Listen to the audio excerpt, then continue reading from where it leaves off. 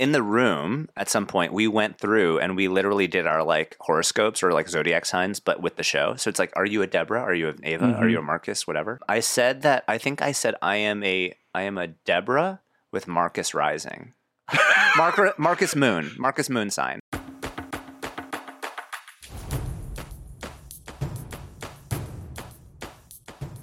Hello, everyone, and welcome to Culturally Relevant. I'm David Chen, and it's been a few weeks since the last episode of Culturally Relevant. I'm sorry about that. You know, it's a small crew that puts on this podcast, specifically a crew of one. I'm the host, producer, and editor, and sometimes when there's a lot going on in my life, the episodes don't get made on time. That said, I have continued to make stuff, obviously, on the Filmcast, on my YouTube channel, and also at patreon.com/Dave Chen, which is the best way to keep track of everything I'm working on. So be sure to check out patreon.com/Dave Chen, support what I'm doing. But I wanted to return with Culturally Relevant in the most spectacular way imaginable, and I think I am doing that today with this conversation you're about to hear. Today's episode is really special because sometimes someone you went to high school with, someone you went to church with, grows up and becomes a big-time Hollywood writer and producer and makes hit TV shows. And sometimes the person you grew up with goes on to make podcasts about hit TV shows. And this episode combines the latter with the former. I've known Andrew Law for a really long time, but it wasn't until recently that we reconnected, and I realized he's literally one of the most talented comedy writers working in show business today. Andrew Law is a writer and producer who's worked on shows such as The Good Place and Silicon Valley. He's also written several episodes of the HBO Max original series Hacks, which tells the story of Deborah Vance, a legendary stand-up comedian played by Jean Smart, who must join forces with Ava, a young comedy writer played by Hannah Einbinder, in order to reinvent herself. Did you have something else to say? Yeah. You've just been pretty rude and I dropped everything to come here. Oh, Christ. Oh, you wanted a gold star just for showing up? Kinda, yeah. Because you're right. I'm not a fan of yours. You caught me. This is all just a little fucking annoying because I flew all the way here on Spirit fucking Airlines, even though I didn't want this job in the first place. I mean, the last thing on earth I want to do is move to the desert to write some lame jokes for an old hack. I think you better leave. Yeah. Can I show you to the door? Or would you like to go back up the chimney? Oh, no, I know my way out. By the way, so cool they let you move into a cheesecake factory. Oh, is that where you wait tables? That seems like a better fit. Oh, yeah, I agree, you classist monster. I'd rather slang bang bang chicken and shrimp all day than work here. I mean, fuck, what is this, 50 tassels on one couch? Even Liberace would think it's a bit much. Oh, no, you're incorrect. He actually loved it. He did poppers on that couch in '85. Hacks has won numerous awards, including Emmy Awards for Best Actress, Best Writing, and Best Directing. It just concluded its second season. This was a super fun conversation, just about life, about how Andrew grew up and left the town that we went to high school in, and became a comedy writer. We also talked about what it's like in the era of remote writers' rooms during COVID, what our favorite 30 Rock gags are, and what resonates with him about the HBO original series Hacks. I had a lot of fun reconnecting with Andrew, having this conversation. I hope you enjoy it as well. I do want to note Andrew is passing through Seattle, and that's why we had a chance to talk in real life. But I'm still being pretty careful when it comes to COVID, so we actually recorded this conversation in my garage with the door open. So you might hear some random car and other sounds in the background. That's what that is. Before we begin, I also want to thank my executive producer patrons at patreon.com/Dave Chen. Specifically want to thank Kevin Tsao, Ian, Stephen Miller, Sid Yadav, Steve Austin, Kwang Yu Liu, Dan Flanagan, Jeff Evans, and Mark Warner, and all the other fine folks over at patreon.com/Dave Chen. Thank you so much for your support. It really does make a huge difference. Of course, you don't need to spend money to support me. All you got to do is share about this podcast on your social medias. Leave a podcast review at Apple Podcasts or follow this podcast on Twitter at CREVShow. That's CREVSHOW. Without further ado, let's get to my conversation with Andrew Law. Stick around afterwards for our weekly recommendations. I know I bombed at my show. On this tour, it's all about back to basics. And we need a really good tour manager. Name's Alice. Everybody calls me Weed. That's a nickname Pete Wentz gave me. And once Pete gives you a nickname, it sticks. Tour starts tonight. Welcome to paradise. Could I take out one of your face creams? Looking for a spot for my kombucha. If it's not kept cold, it'll keep fermenting in the bottle and it can explode. Oh, God, fine. Here, give it to me. You were right. It did explode. Andrew Law, thanks so much for speaking with me today. Thanks for having me. I generally like to start with breaking in stories, how you broke into the industry, but I'm actually going to start a little bit earlier with you because we tangentially knew each other when we were in high school. Yeah. So why don't you start by telling me when you realized you wanted to do what you're doing for a living right now? You know, I mean, when I realized it was probably actually much later. It was like probably when I was like 23 or 24. Mm-hmm. But I like knew from a very young age I was like very interested in comedy. Yeah. Like I used to, I think this probably predated, high school. Mm-hmm. But I used to obviously like stay up late, watch SNL, like used to like record on VHS like all my favorite syndicated shows like Home Improvement, News Radio. News Radio was my absolute favorite. So good. I was like obsessed with News Radio. I remember watching like tons of reruns of News Radio on like TNT or TBS or whatever, just like endlessly. Yeah. That sitcom block that was right before like the evening news, where it was like Home Improvement, Seinfeld, Friends, like sometimes Frasier and News Radio. I was just like obsessed with. I had seen every episode so many times, and I remember like which episodes were which, and I would like either like skip some or go through them or whatever. And I remember like setting like my VCR to like record my favorite episodes. I was just like obsessed at that point, and I was probably like elementary school, like middle school. And what about it appealed to you? Like, was there something where you like laughing feels good, I want to make others laugh, or was it more complicated? What's interesting is even at that time, obviously I'm a comedy writer, and even at that time I don't think I knew that comedy writing was a job. Like I remember I actually put in my senior quote in high school was from News Radio, and it was a quote from Bill McNeil, one of the Phil Hartman character on News Radio. But I attributed it to Phil Hartman. Like I wrote the quote, and it was like dash Phil Hartman. And it's like, of course, it's not Phil Hartman, right? It's like Bill McNeil, the character, and somebody wrote those lines for him to say. So I don't even think at that point I really understood how television was made. You thought they just showed up and I thought they showed up and they just sort of said funny things in character, and then they shot it and like whatever. I mean, I think in some ways like I knew that there was like I was familiar with like I was familiar with the idea of comedy writing and TV writing, but I didn't know what a writer's room was. I didn't know what the process was. I was much more focused on like the actors and sort of like the sets and stuff like that than I was like any sort of like the behind the scenes production stuff. And and then in high school I was at LHS, which you were too, Lexington High School. Yeah. And we happened to have an improv team, like an improv comedy team, which I don't think every high school did have. But we had a really strong drama program. And so I like sort of got into it that way. Like I took drama classes and they told us that there was like an improv team. And then I was like, okay, I'll go audition. So I auditioned like my junior year, didn't get in. And then I auditioned my senior year and got in. And I was like, oh my God. So like, this is my life now. And I loved it. And then, why did you love it? If you can characterize it in any way. I honestly don't really know. I mean, like, I think like part of it is like some people have described that sort of like feeling when you get your first laugh, right? And you're like, oh my God, this feels good. Yeah. That was like probably like fourth grade. I was like, wow, it feels good to make people laugh, to be like the class clown, whatever. Also like, I mean, again, I'm not trying to psychoanalyze myself, but we grew up in like a very traditional sort of like upbringing. We went to the same church. Yeah. Our parents were like, Chinese immigrants. And like, I think there was something like transgressive about it or something where I was like, oh, I'm doing something that isn't like a traditional path, that feels good, that feels like maybe risky, and scary. And yeah, like I think that's definitely part of it too. And it also opened the door to me doing more plays and more creative stuff generally. Like writing plays or? No, at that point, just acting in plays. Yeah. And that was like really fun. So, I like, it was a great time, and I made some of my really good friends in high school through it. It's interesting. Yeah. We both were raised in pretty conservative environments. And I guess there was a part of you that like felt excited to be doing something that was like so clearly outside of what any of our parents would want us to be doing. Exactly. Right? Like there's something about it that was like, I mean, I don't think that's necessarily like why I did it, but like I definitely I'm sure there was like part a of the appeal. frisson to it. Yes.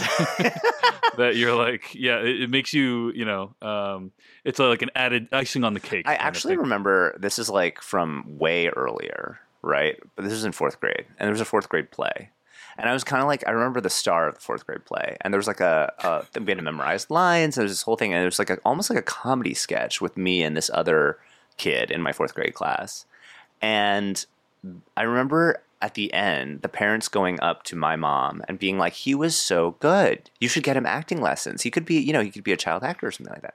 And my mom would being like, no, absolutely not. It wasn't even like, maybe. Like, it was like, no, like, don't, and like, kind of like, don't even put that idea into his head.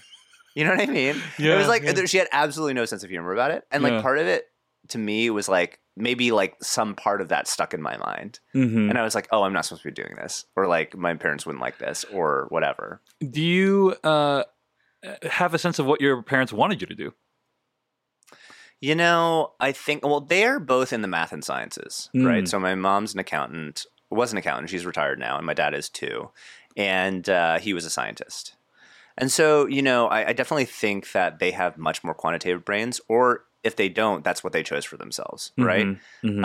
And I just never felt like I had the aptitude for that. Like, I took like microeconomics in college, like intro to microeconomics. I was so bad. I needed intense tutoring to get through that course. I was like, I can't to this day. I mean, like, why would I? But like balance what is it called? Balancing equation in like nice. in chemistry. I had to have like also very intense tutoring for like chemistry. I just like don't. It's not really something that I'm good at. I got by, I wasn't like the worst person at math and science. I just like wasn't my thing. It's not, yeah. And I think with my parents, like maybe something in there. I think like mostly with immigrant parents, and you can speak to this too, it's just like they just don't want you to take any risks. They want you to just have something extremely reliable with a pension and then retire. Yeah. Like that's like basically what and so like the idea of anything volatile or creative, anything where you might be like a starving artist or anything is completely terrifying to them. It's fascinating. I am aware of that stereotype, and it's a stereotype because it's true. Is like immigrant parent. We came from a land of not plenty to a land of plenty, and so there's like they want you to hold on to whatever you have and choose something safe. I think it was slightly different for me and my family because my dad was very blue collar. Right, like he owned a Chinese restaurant, and like our high school that we went to together was very, I would say, upper class overall. Yes, and so, and it's not until I like looked back on it later that it's like, they probably had some kind of chip on their shoulder because like literally all of my peers' parents were like scientists and mathematicians and professors and stuff like that, and my dad like was a waiter and worked at a Chinese restaurant. Right. And so their credibility when it came to warning me off of risky things is like not as high. Well, I think about this all the time with my immigrant parents. It's like like the fact that like what they did was extremely risky, right? Yes. And in many ways, like it's part of who we are, right? It's like, I mean, I don't know if it's genetic or whatever, but it's like, obviously there's risk baked into your personality. Yeah, like we both come from a set of parents, both of whom like did an extremely crazy thing if you just stop and think about it, which is like leaving the country of their origin to move to a foreign country where they're going to be a minority, where they don't speak the language necessarily entirely and where they have to like start over with oftentimes with very little money. With my parents, it was very little money. And so it's like, so that's an extreme risk. And like it is, and they're, they came here, they're completely isolated from their families, right? They had to seek community, friends, support systems, all that sort of stuff. And like, but then when it comes to us, it's like, don't take any risks, right? It's like, I took all the risks. So then therefore you never have to take another risk again in your life. Yes. But you stop and think about that for 1 second. You're like, that makes no sense. It's like, obviously, I am your child, right? Like, we're going to have similarities. Maybe one of those similarities is risk taking, or at least not, or at least like, or at least a spirit of adventure. Yeah, exactly. And so, like, it's so funny to me that like they did this. In my mind, one of the scariest things I can think of. Yeah. Certainly something that I wouldn't necessarily want to do. But then when it comes to like, okay, I might want to pursue something outside of medicine or law or science or whatever. Yeah. It's like, no, absolutely not. Right? Agreed. So you took that spirit of adventure. Yeah. You realized you didn't like math and quantitative sciences, Yeah. and you were like, I'm going to go into show business. How did you break in? What was your first big break? Oh, gosh. Well, I think it would probably be, you know, I mean, there's a few steps along the way, but I got my agent manager through a showcase that I did at UCB. Which I can't tell if it exists anymore or not. I think. And what is a showcase for those? A showcase is like, you know, they get a bunch of comedians like who don't have representation oftentimes if it's for reps, and they literally do like a 10-minute set, different characters, or if they're stand up, they do stand up, or you know, sketches or whatever, and then they get sort of like a response from whoever's there, right? So if they're trying to hire people for a show, like the show decides if they want to hire them as writers or actors based off of that. And if there's reps, like, you know, managers and agents, they sort of decide if they want to hip pocket them or sign them, you know, based off of that showcase. Do you remember anything you did in the showcase? Gosh. Oh, I remember. Okay.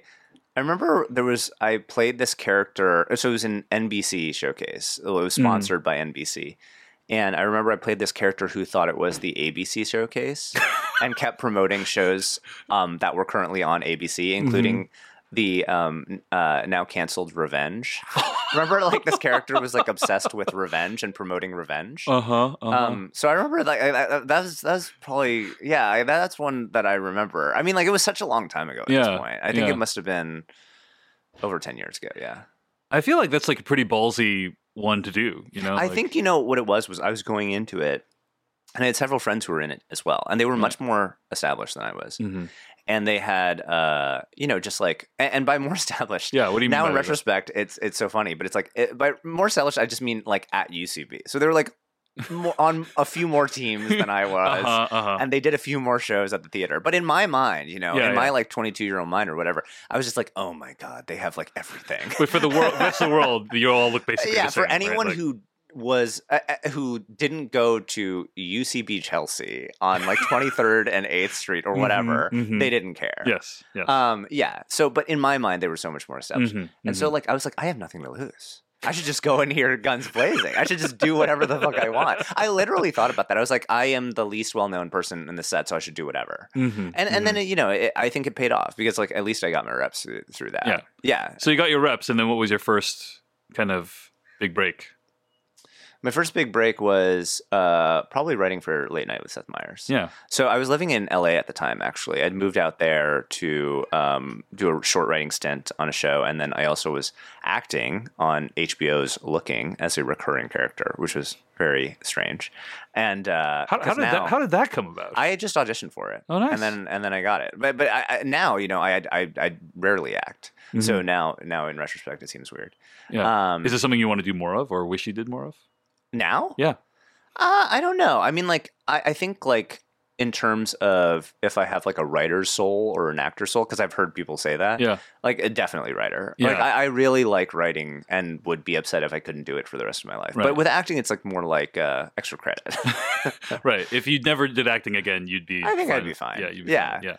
And then, you know, and so I just auditioned for this show. Yeah. And ironically, I played a straight person on Looking, which was so strange, being on a gay show and playing a straight person.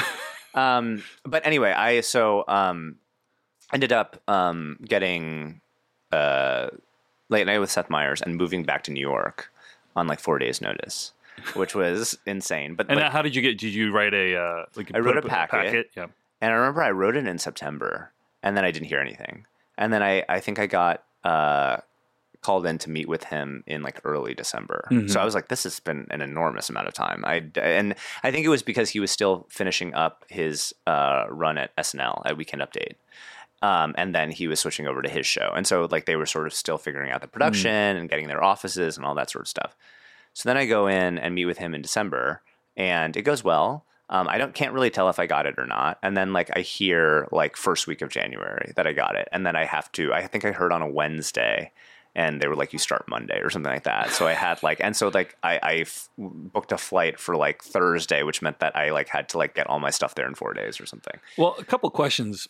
First of all, did you actually meet with him in person, with Seth Meyers in person? Yeah. And like at that, I guess you'd already been acting at that point, but like, I don't know about you, but I had to, when I first started, I'm obviously not in the industry in the same way as you are, but like when I first started, I was very like starstruck, and like I would like freak out whenever like I talked to anyone even remotely famous or whatever, and I had this whole like, because I was just like, it was not anything I possibly could have expected that I would ever be in this situation, right?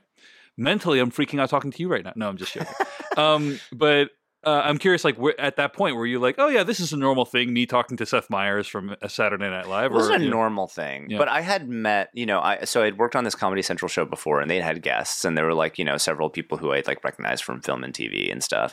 And I think I had been, like, coming up through UCB, a lot of the people that you come up with become stars, right? So, like, when I first started UCB, like, Donald Glover was a performer there. Yeah. Like, Zach Woods was a performer there. And so, like, all of a sudden, now these people are on TV shows. So it's not as though I had no exposure to it. Yeah. But the thing that really sort of I came away with was that 30 Rock as a place is an extremely intimidating place. I mean, it's old. The actual building, like you're talking Art Deco building, yes. And then you like go in there, and like there is this sort of like, and I think it probably comes from 30 Rockefeller SNL. Center, which is where the Seth Meyers show is filmed, we should say, right? Yes. And also SNL. Yes. And like all the other Broadway video shows. And I think that like there is this sort of like,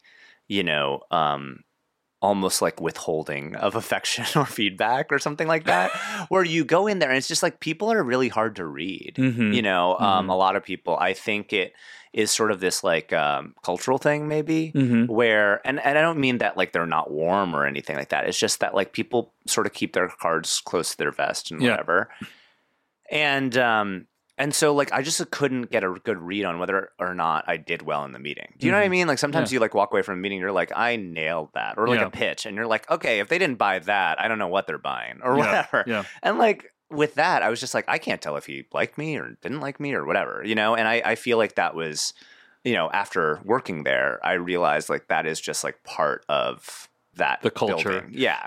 But isn't that kind of true in show business in general, though? Or do you kind Not of... always. No, not always? Yeah, I would say like sometimes for sure. Like, obviously I guess my sense is there's more of like phoniness. Like you go to a meeting and then like everyone's like, oh, my this God, is great, loved it. Such And huge then fans. and then you like they actually like hate you, or they don't like you as much as they said they did, or like that seems more common to me. Or this seems extremely common to me. I don't know. I think that of course there's phoniness. I do think that like for the most part, like it's a waste of their time to even meet with you if they're not somewhat interested, right? So I'm not sure, like, necessarily it's in that sort of situation would be common, but I do think that, I've been in environments where it's even more sort of like withholding and like less sort of like where you stand or whatever. And then I've also been in environments now where like you get a lot of feedback, right? And in fact, like as we talk about the changing culture of like writers' rooms and stuff like that, I think that is something that people have talked about more. Like, most people, when they first staff on a show as a staff writer, and I'm talking about scripted shows, like you have no idea if you're doing well, if you're not doing well, if you're talking too much, if you're not talking enough, if you're not pitching enough, if you're talking over the other producers, like whatever, because it's just like, okay, we don't have time. We got to make the show. Yeah. And I have noticed in more recent rooms and stuff like that people are just a little bit more willing to be a little bit more open with feedback and with just sort of like being more direct if they don't like something or if they do like something. Yeah. Yeah. So you then worked for Late Night with Seth Meyers. Yeah. And what was that experience like? It was good. It was it was a great training ground, and I really feel lucky to have worked for Seth and Mike Shoemaker, who are both very nice, considerate human beings. Yeah, let me ask a much better question than what was that like? What is something you learned from that? Because like, it's a little bit different. There are some sketches on the show, right? Yeah. But it's mostly kind of monologue stuff, or obviously the closer look stuff is very popular right now online. So like, what was something you felt like you learned from that experience? Honestly, joke writing. So I had written for stand-ups before. The Comedy Central show I had worked on before was also like sort of joke-based. But I really learned how to write like set-up punchline monologue jokes on that show. And I also learned how to write in Seth's voice, which is like really important as you come up to like learn how to write in somebody else's voice that's not yours. Because that's what you're going to be doing for most of your career. and it was a really fun experience. Like, I think, now in the Hacks room, people ask us, do you have a special room for the stand-up? Do you like workshop it? Like, what do you do? Because on the show Hacks, there's actual stand-up performed in the show. Right. itself. There's fictional stand-up, yeah, fictional right? stand-up, Which is like, honestly, arguably like some of the hardest stuff that I've had to write. Yeah. Because, and honestly, it's not always like intentionally good. Like sometimes it's supposed to be hacky. Right. And like the whole point of season 1 is that this new writer, sort of Ava, played by Hannah Einbinder, is like trying to push her out of her comfort zone where she's been doing this kind of like staid, comfortable act that she's done for many decades. Yeah. And so like, writing that stuff is different from like the new stuff that's supposed to be good and eye-opening and sort of, a new thing for her to try. I feel like one of the most famous instances in which like there's a fictional thing where in that thing a funny thing is performed is Aaron Sorkin's Studio 60 on the Sunset Strip. Oh my God. Which is like, what is that?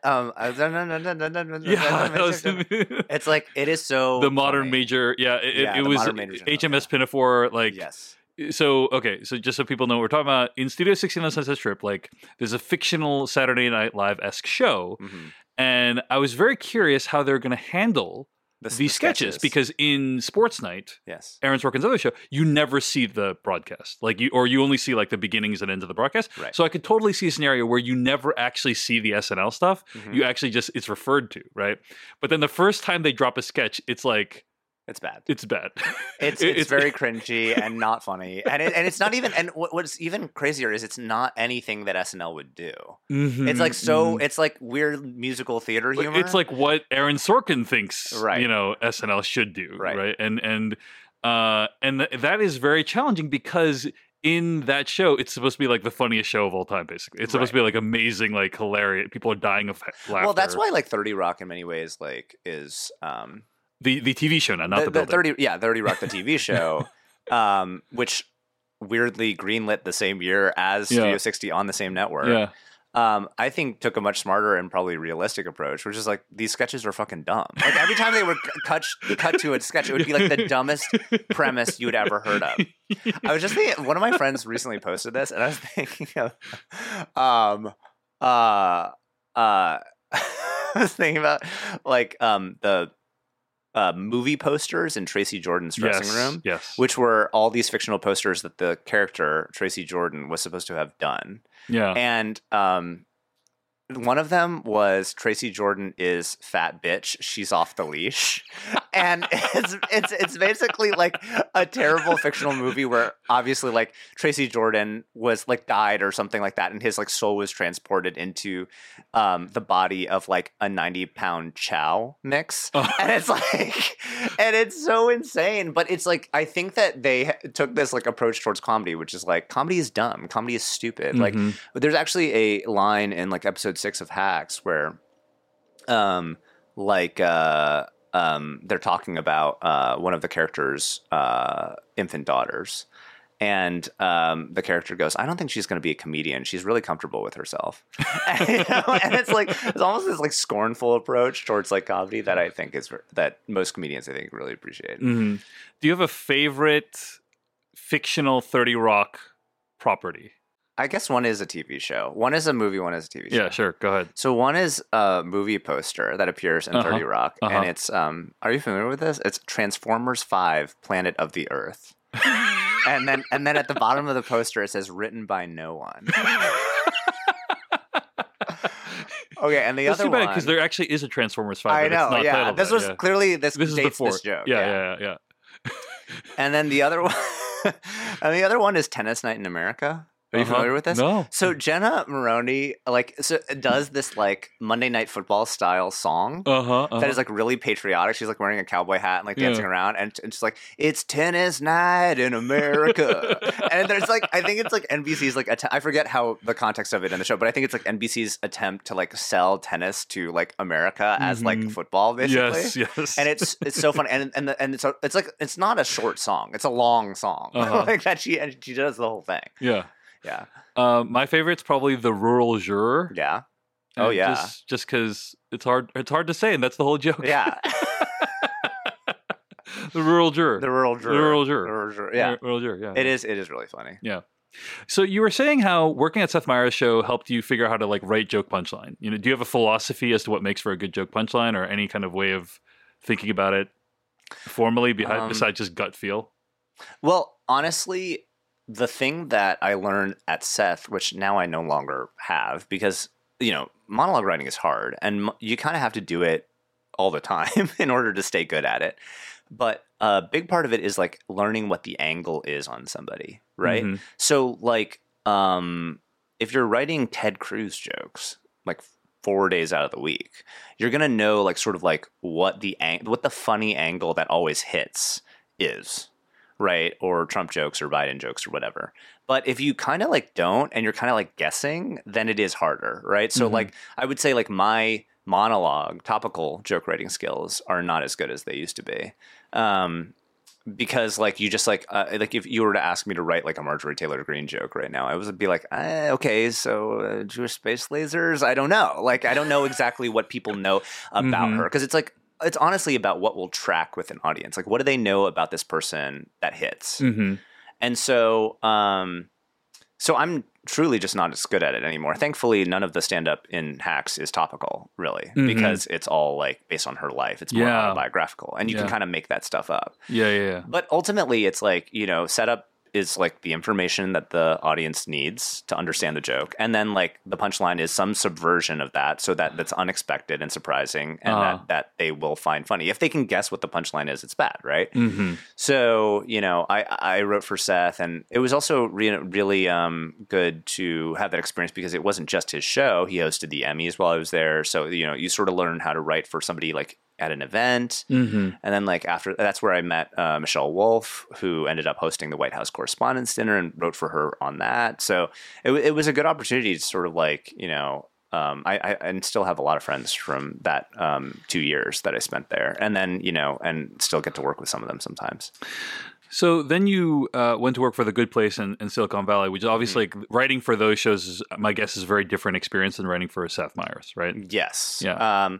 You know what I was astounded by when I first got to The Good Place was like how little, and I don't mean this in like any sort of derogatory way, but it's like how much less work it is day to day.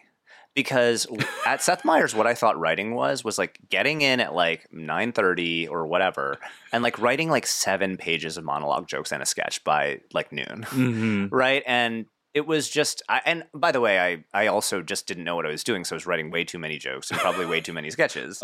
But I also was like, oh, right, like a writing job is like actually doing a ton of literal writing every single day. And when you get to like a scripted room, what you realize is like there's, you know, I didn't even bring my computer most days to like and then they gave us computers and I barely even turned them on. It was just like, you know, what you really do in a scripted room is you sit around a coffee table or on couches or a conference room, and you talk about the characters and you talk about the stories and you figure out where the act breaks are and what you want to happen to them. And you say, okay, did we do this last season, or is this something new and fresh for this character? And you sort of like just like talk for most of the day, and then you put up some index cards, or you you write it out on a whiteboard, and then you go home. Like, that's really it. And it's not a ton of, until you get to the outlining and scripting phase, it's not a lot of actual writing. Then once you get to that phase, it is a lot of writing. You write 30 pages, right? As opposed to, a few jokes. Right. But that was what I was astounded by. I was like, oh my God, I can relax. I was like, I don't have to like constantly, I think my first week I even was like frantically taking notes to try to like remember all the things that were said. And then I realized there's a writer's assistant there who's doing that, who will give you the notes at the end of the day for you to read over if you missed anything. And that like the best thing you can do as a staff writer is just sit there, pay attention, try to contribute when you can. And and build off of other people's ideas. Yeah, which is such a different writing process from sit at your computer and pump out, however many pages of jokes. Yeah. So tell me about how you got involved with Hacks then. So Hacks was The Good Place ended, and as it was ending, Jen Statsky, who I worked with at The Good Place, and Paul Downs and Lucia Aniello, who I knew from just UCB in New York and who had written for Broad City and done a bunch of other things, they had sold a show to HBO Max, the last season of The Good Place, produced by Mike Schur. I remember him going out with them for pitches and stuff like that. And I think they were still in the middle of like sort of attaching cast. I think they got Gene Smart and stuff like that. I wrote for Awkwafina as Nora from Queens, and then we were in the middle of the pandemic, actually, and I was like, I'm not working. I'm going fully crazy. It was weird because we went from in person for Nora from Queens to remote. It was like half in the office. We all met each other and everything like that, and then half out. I actually remember it was so funny. It was a majority Asian writer's room. And I remember our writer's assistant was coming back from Beijing at the time, at like when we were first hearing about COVID. And we were like, hope she's not contagious, LOL. and then like cut to a month later, we're fully shutting down production. Or like everyone's like trying to fly home before like the airports are closing. We're like truly scrambling to figure out how to like use Zoom from home and do like a remote writer's room. Yeah. I was like, wow, we really underestimated that one. It was so ridiculous. But anyway, so it was the summer of 2020. Yeah. And so I had been off of Nora from Queens for several months now.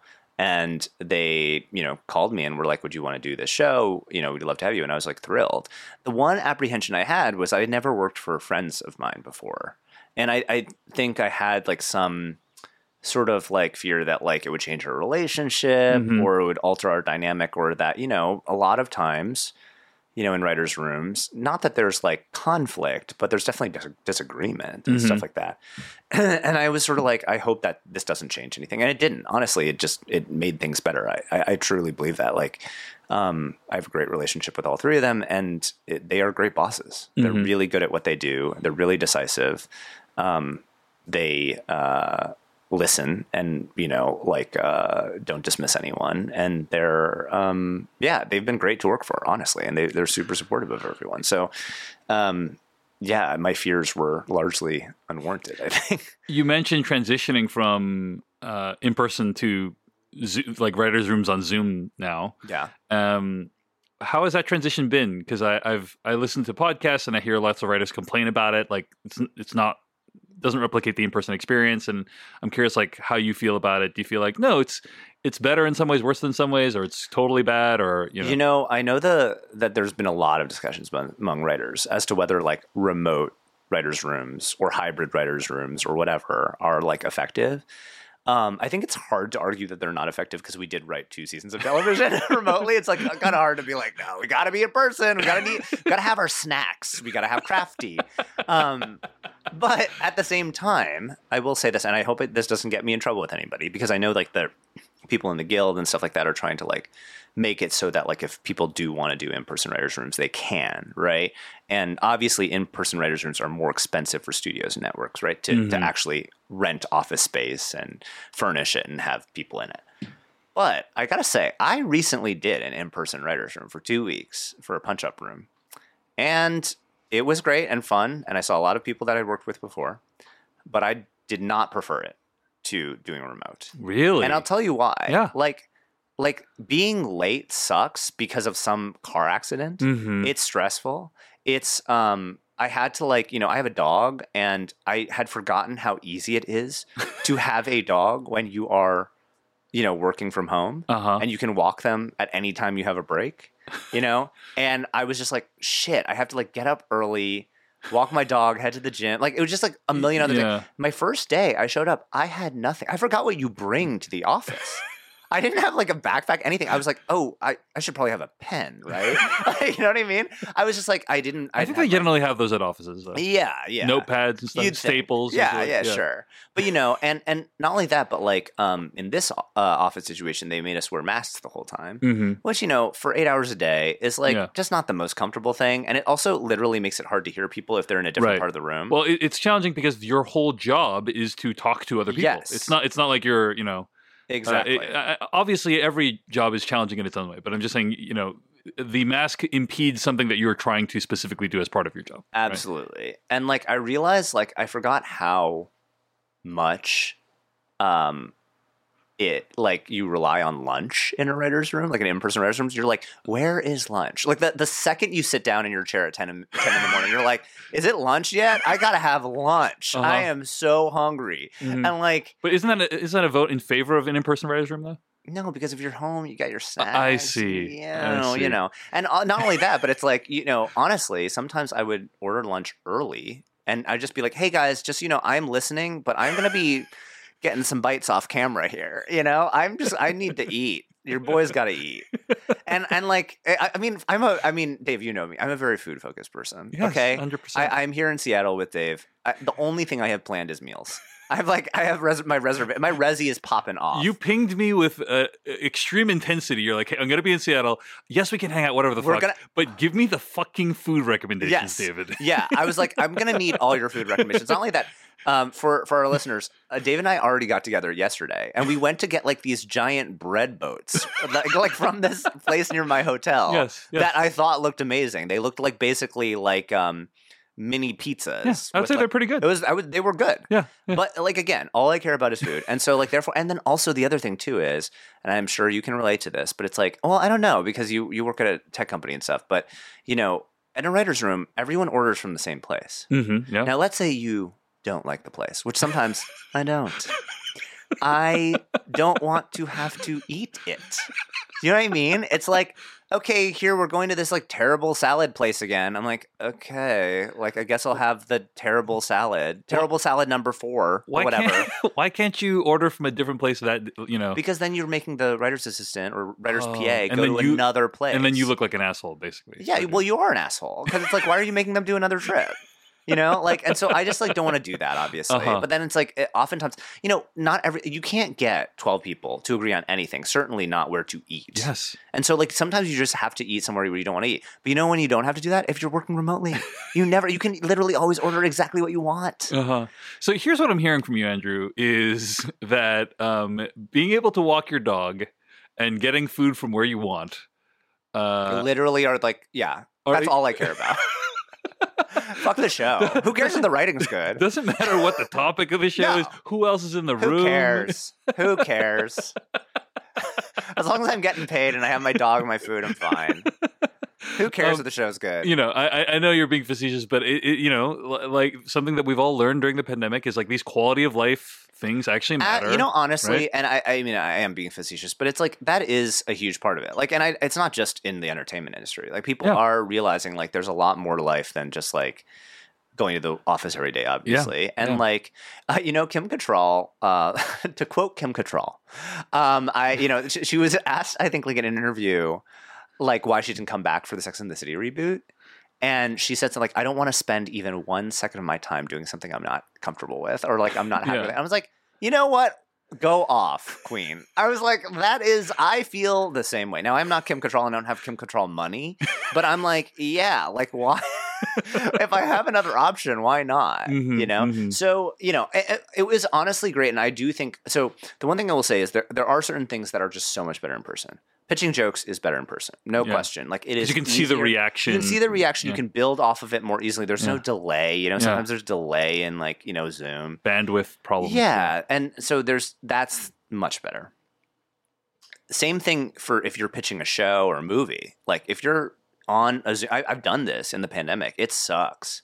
Because you don't know what else they're doing. You know, maybe they're going through their calendar. Sometimes they're very visibly going through their calendar and their emails. You can see and in stuff. the reflection you're like, all the okay. stuff they're doing. Like sometimes I'm like, you clearly have 2 monitors and you're not looking at the one with me on it. But the other thing too is like they, you know, and more to the point, when you're in a pitch, and this is something I didn't realize before I pitched. Oftentimes, when you're pitching a movie or a TV show, you're on with many people. It's not just you're on with like 1 other person or 2 other people or 4 other people. It's oftentimes like you're on with 20 other people. And so in a Zoom like that, what they're doing oftentimes is there's some feedback or there's some distracting noise or someone's not on mute. And so everyone goes on mute. So you're basically pitching into complete silence with like 20 strangers on. I mean, it's just not conducive to comedy. Yeah. So like that sucks, right? Yeah. But overall, I think that like I really like the remote stuff. And not only that, I think like the stuff that I miss from being in person is a lot of like the non-work stuff. It's the food and it's the fucking around. Like you can do a lot of fucking around when you're just all there and hanging out, basically. And when you're on Zoom, it just feels like at some point you have to get down to brass tacks. Like you just can't fuck around forever. Right. Like it's just like we are all on a conference call at the end of the day. And we do need to like do work. Mm-hmm. And so I find that like Zoom rooms tend to be more efficient in my experience. Mm-hmm. Like oftentimes I'm done with Zoom rooms by like 4 or 5 or 4:30 or whatever, you know? Whereas it sounds like the fucking around could go on for hours at a totally. At it can if you want, or, you know, like, so my whole point is like in person is more fun, but like there's a lot of benefits to Zoom rooms as well. And I think that we're like many industries going to move to a hybrid model. It's like, you know, a lot of rooms, it would be like, okay, so this room is in California. So if you live in New York, you got to move to Los Angeles. Yeah. Now it's a little bit like, why? You know, we have our Zoom setups and stuff like that. Why can't somebody be on a monitor or something? Yeah. You know, obviously it's harder for that person and they probably are missing out on some of the experience and it's harder for them to jump in. My whole thing with like Zoom that I hate is like, I call it like verbal jump rope or whatever, or hopscotch or whatever, where it's like basically you have to like jump in at just the right time, I see. You know, Yeah. and you're, you know, otherwise you're cutting people off, and then you have that thing where you're both starting and stopping, and it's sort of like you're at a 4-way stop and everyone's trying to like let the other person go. This is a really fascinating thing because I've been doing podcasts for almost 15 years now, and I'm very conscious about dead air in podcasts, and so I've developed this like quote unquote skill or habit, you could call it, where if I feel the person's about to come to I can kind of detect when the person's about to come to an end, and then I'm like, I jump in right afterwards, right? And this has served me pretty well in the podcasting world. But then recently, I realized, like a few years ago, I got on some of my feedback, like David always interrupts people during meetings. I'm like, I literally was completely unaware of this behavior. Because I don't see myself as interrupting at all. And what I realized was happening was like when you're doing a podcast this one and they come to the end of their point, when you cut in, it's like, oh, you know, you're keeping the show going. But in a corporate environment, they perceive it as interrupting because maybe that person's not done speaking yet or they had other points to make. So I totally know what you're talking about. Well, if you interrupt me one more time during this interview, I'm absolutely giving you that feedback. Yeah. No, fair enough. Okay, so totally fascinating about like what makes for a good writer's room in the post-COVID or during tail end of COVID era that we're in right now. So Hacks was not like a show you pitched, like it was not, you weren't behind it, but it's a show that you worked on. And I assume that beyond just being friends with the people and also going crazy, as you said, from being in the house all day, that there was something about it that spoke to you. Like basically there's something about this story that interests you beyond just, I'm a paid mercenary for this gig. Yeah. Right? Well, you know, there's, you know, I'm always paid mercenary. I want my snacks. No, but I mean, like, and if so, what is that? That's my question, right? Sure. Yeah. Honestly, to answer your question, in the room, at some point, we went through and we literally did our like horoscopes or like zodiac signs, but with the show. So it's like, are you a Deborah? Are you an Ava? Are you a Marcus? Whatever. And I think I said I am a I am a Deborah with Marcus rising. Marcus Moon sign. But it's like, and what I mean by that is like, I have a lot of similarities with Deborah. Now, I'm not abusive. I don't slap people, and I'm not like, I would not say that I'm like terribly like a demanding diva, right? But at the same time, other than snacks. Oh, but I like nice things, including snacks. Yeah. You got to have nice snacks. Yep. And so like, she is very fancy and she has her like creams and stuff like that. And, let's just say when it comes to figuring out which night creams Deborah Vance uses, it's me. I mean, Really? not always. Are you a La Mer fan? Yeah, actually, I think that actually the creators might be La Mer fans. I don't think I wrote that, but it's like, I just like, the LED bed that's in the bus. Yeah. That was my pitch because I'm just like, LED therapy, it's great. You got to have it. But, I do think that I have like, and I honestly, I like writing stand-up for her. I have written for stand-ups before. I have that monologue sort of experience. I wrote for Michelle Wolf, and so it's really fun for me to get to write stand-up and not have to deliver it. I've done stand-up like a handful of times and it was just not for me. Some stand-ups are like, I love bombing. It gave me the bug. I was like, it felt terrible. What are you talking about? I would never, after I bombed, I never wanted to do it again. So, so it's fun. And you get to write for Gene Smart, who's like amazing. Yeah. So I really, really identify in some ways, both healthy and toxic with Deborah Vance. And I also think, obviously, I identify with Marcus, right? It's a extremely queer show. I'm queer. And like, he is a, character who has a lot of similarities to things that I've struggled with in my life. His current arc, and in both seasons 1 and 2, is about like work-life balance and his dedication to Deborah and to his work, as opposed to having a personal life and stuff like that. And I for a long time I put aside my personal life for my career, and I felt like I had to, because I came up through a thing where you're just like, you always be making stuff, always be writing, always, and I always felt like I could be doing more.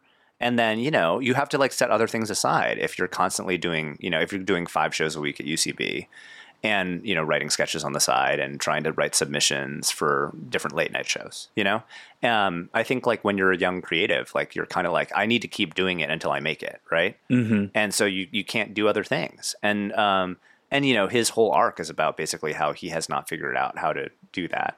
And also, I don't know if you're familiar with this book, The Velvet Rage, but we've talked about it in our writer's room a lot. But it's basically this sort of like seminal work by this gay psychologist about, and this doesn't apply necessarily to all gay men. It's very sort of centered on a certain type of cis, often white, like highly educated, let's say, gay man. But it's a lot about how you compartmentalize different parts of your life. I think he calls it splitting. And so you don't let anyone ever see the whole side of you, because that would be dangerous, right? And especially if you have this thing that you've been so ashamed of for so long, you can't let anyone see the whole you. And you see that sort of in Marcus's relationship with Wilson, where Wilson sees some of him but doesn't get all of him ever. And then the other thing that they talk about is this concept of like basically learning to earn love and affection, right? So you're like, I have this huge thing that I'm ashamed of. So what I have to do is I need to be a straight A student. I need to be on the honor roll. I need to do all this community service, and I need to be an all-star athlete, and I need to whatever. I need to get into the best college and have the best job and have the best house and everything. And he talks about like how like oftentimes in the gay community, you notice like there's these men who just have abs and who have the perfect bodies and, best resumes and the most amazing houses and cars and whatever. And how in his estimation, it comes from this like deep-seated shame and feeling as though you cannot be loved. So therefore you must make yourself lovable in all these different ways. And whether or not that's textual or subtextual, I think you see that with Marcus's character, where he is so, eager to try to win Deborah's love and affection and other people around him by doing things, right? It's like not only by like faith, but by works, like he's like, I need to have, the harder I work, the better of a body that I have, the better of a job and empire, title, the bigger the empire then is. the more people will actually love me and pay attention to me and care about me, and which of course is an extremely toxic mindset. But I identify with that. I definitely throughout my entire life and probably even now have done that to try to get people to like me or to see past the things that I don't like about myself. Right. And so, and again, I don't think a lot of this is in necessarily the text and the dialogue, but that is what we've discussed when it comes to Marcus, is that he really tries to work to try to get people on his side. Yeah. And you were talking about how like you had to sacrifice a lot of your personal life and all these things in the pursuit of success. Like when you look back on that time, how do you think about it? Are you like, oh, I was so stupid back then? And it's hard to, I'm not that I think it was bad necessarily. Because I had great friends. I still had great friendships. It's not as though I didn't hang out with people or anything. And it's not as though, it didn't work out for me because now I'm getting to do what I want to do. However, there are times when I was like, I took everything so seriously. I wish I hadn't, I wish I hadn't put so much pressure on myself. And I, struggled with depression and anxiety, and I really didn't address it at all. I didn't seek help. I didn't go to therapy. I didn't, talk to anybody about it. And I just sort of dealt with it thinking like this was just normal, but it absolutely was not. Right. I was nervous and anxious and fearful like all the time, not only about, my career, but about everything. Well, I think also like you and I grew up in an environment where like therapy was not a widely embraced, thing. Still isn't. Yeah. It's often seen as a sign of weakness or that something's wrong with you if you're in therapy. Right. Why do therapy if there's a much better solution, which is prayer, Yeah. Which, by the way, is like weirdly a form of meditation and therapy. Like I do think, and not to say that you should just pray if you have mental health issues. That is absolutely not what I'm saying. Yeah. Please don't be mistaken. But it is, to me, like it is silly for somebody to say therapy is dumb, but prayer is good, because to me, they're part and parcel of the same thing. You're self-soothing, right? You're finding ways to work through your problems. In prayer, you're kind of naming them, and you're sort of asking some higher power to like take care of them. And in therapy, you're also naming them, and you're asking your therapist to help you work through them. You know, so it's like, I didn't date because during that time, because I felt like I didn't have the time. And I felt like it was a distraction from what I really wanted. And like I said, I didn't address like a lot of the things that I think would have made me happier, like, actually taking care of myself, and not like, going out all the time, doing shows all the time, feeling, working multiple jobs to pay my bills and stuff, Yeah. Well, I'm glad you're in a better. I assume you're in a better place today. I am. I do not miss my 20s. Hacks has something that I think is a really interesting challenge. I think Hacks season 1 is like basically a masterpiece, like just amazing arc all the way through. Memorable characters, etc. But it has a challenge that is true for shows like Ted Lasso, another show that does this, where like it starts with like two characters who like, or two or more characters who like don't like each other, basically. And then like the purpose of the first season is to like bring them together or have them like each other or have them find some kind of shared ground and have them find some kind of shared respect, right? And that's always like an inherently compelling journey to like watch that happen, especially if you as the audience are like, one of the characters is like an audience surrogate. In the case, as it is the case with Ted Lasso, I think, right? Like Ted Lasso, it's like you also are annoyed by this guy, and then like as the characters in the show like start to like him, you like him as well. And Hacks has kind of a similar dynamic with like Ava and Deborah, right? And so like that's kind of the dynamic of the first season. By the end of the first season, very mild spoilers for end of first season of Hacks, but like they have a better shared understanding of each other, right? So then from that point on, more challenging to find like an overall season arc, I think. And I'm curious like how you think about that. Like, A, am I describing that challenge correctly? B, how do you think about a problem like that? Yeah, I mean, I think you're identifying it well. Like, how do you basically keep that tension between the two of them? Yes. Well, for one thing, I think like we tried to use sort of the cliffhanger that we had at the end of season 1, which was the email that Ava fired off when she was angry at Deborah to these showrunners to basically like, use Deborah as inspiration for their show about a bitch prime minister. And that was like sort of like this, it felt like our sort of like Chekhov's gun or whatever, where it's like, okay, we loaded it. We said that this thing is happening in the finale. And so therefore there have to be consequences to it in season 2. And, again, very mild spoilers, there are. And that leads to a lot of conflict between Deborah and Ava, as well as some things that like they say that they can't really take back. Right. Mm-hmm.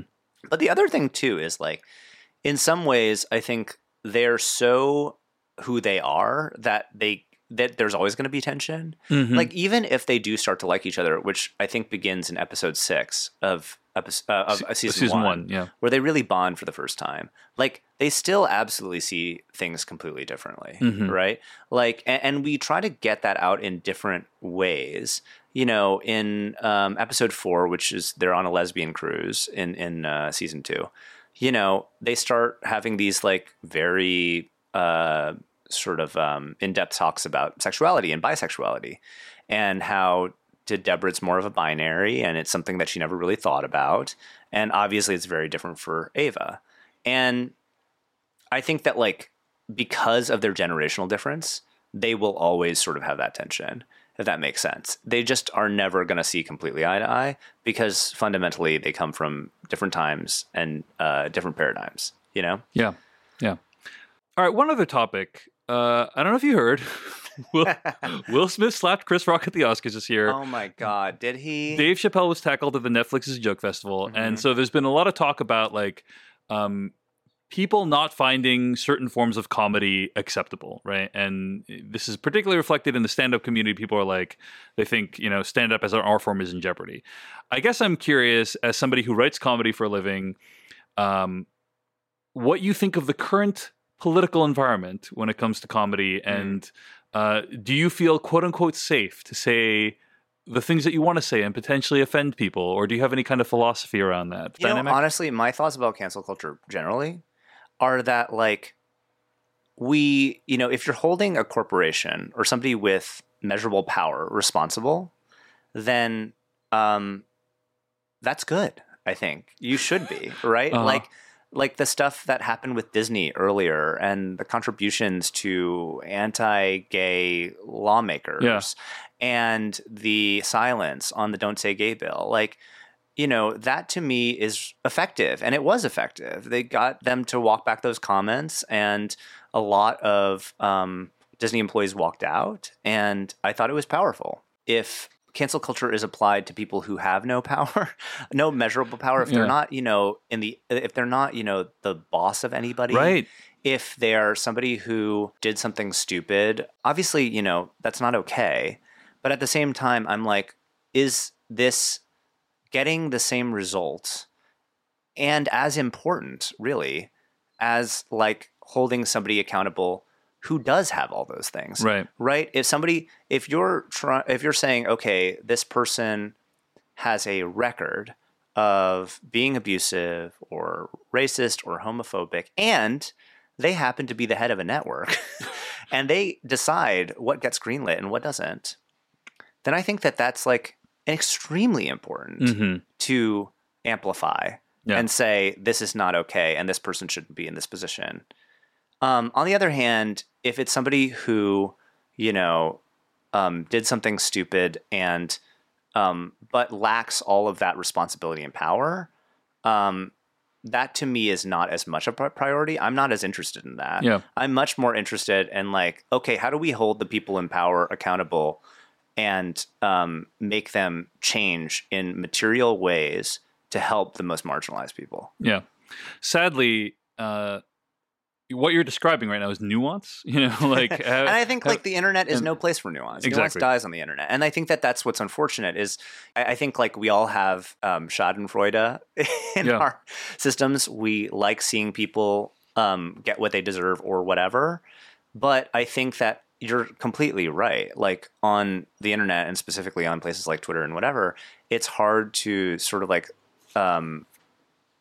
separate like the things that I think are going to lead to real change, people getting the jobs that they have not had the opportunity to get, people getting the opportunities that they have not had the opportunity to get, and people being held responsible who have systematically upheld racist and homophobic systems, right? Mm-hmm. And the people who are just doing dumb shit. Have you seen that change as time has gone on? And what I mean by that is not necessarily like cancellation or accountability or anything like that, but just, I guess, do you feel like writers' rooms today are more welcoming than they have been in the past? Yes, definitely. And I think that's the way it should be. Yeah. Like, I think we're a long ways off from the Friends lawsuit. And I don't know that it would have been decided in the same way if it were today. And I think people are much more conscious, and should be, of the way they speak in writers' rooms, the way they address people, and the way that they just even talk about topics and characters, avoiding jokes that are sizist or ableist, which, I think not so long ago would have been rife in many writers' rooms. Mm-hmm. Like, I think that that's super important. And I think that like people are just like taking it much more seriously. And also I think setting up systems where people can give feedback on this stuff without feeling like there's a fear of retaliation. Yeah. Which I think is super important, and I hope that like more people do it. I think that there's also like a new generation of showrunners, right? Like Jen, Paul, and Lucia are running the show for the first time. I think they're doing a great job. And they also happen to be like first-time showrunners who have worked, I think, not always in environments that they thought were good or healthy. And there is, I think, like a generational shift as well of like the people saying, okay, this is my first time to be a boss and I'm going to do things differently. Right. Well, Andrew, I'm really glad you've made it into one of those writers' rooms. Yeah. But Andrew Law is the writer and producer who has worked on shows such as The Good Place and Silicon Valley. He's also written several episodes of the HBO Max original series Hacks, which is streaming right now. Andrew, this has been so much fun. Thanks so much for chatting with me today, man. Thank you. Thanks for having me.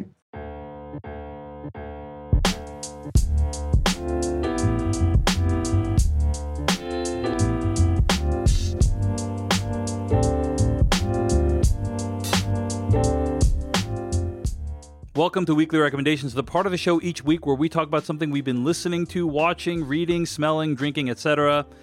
This week, I want to recommend an article over at the Present Age newsletter, which is one of my favorite newsletters written by Parker Malloy. The Present Age published an article called The Bleak Spectacle of the Amber Heard Johnny Depp Trial, written by Michael Hobbs, one of my favorite writers and podcasters. He has written one of the definitive accounts about the Amber Heard and Johnny Depp trial, and I don't know about you, but wading through all of the mess that's online about this trial has been really challenging. This is one resource that lays everything out in relatively simple detail. It's easy to understand, and it goes into the implications of what we've been seeing with that trial. So again, the article headline is The Bleak Spectacle of the Amber Heard Johnny Depp Trial. It's by Michael Hobbs. Check it out at the Present Age newsletter. I'll leave a link to it in the show notes.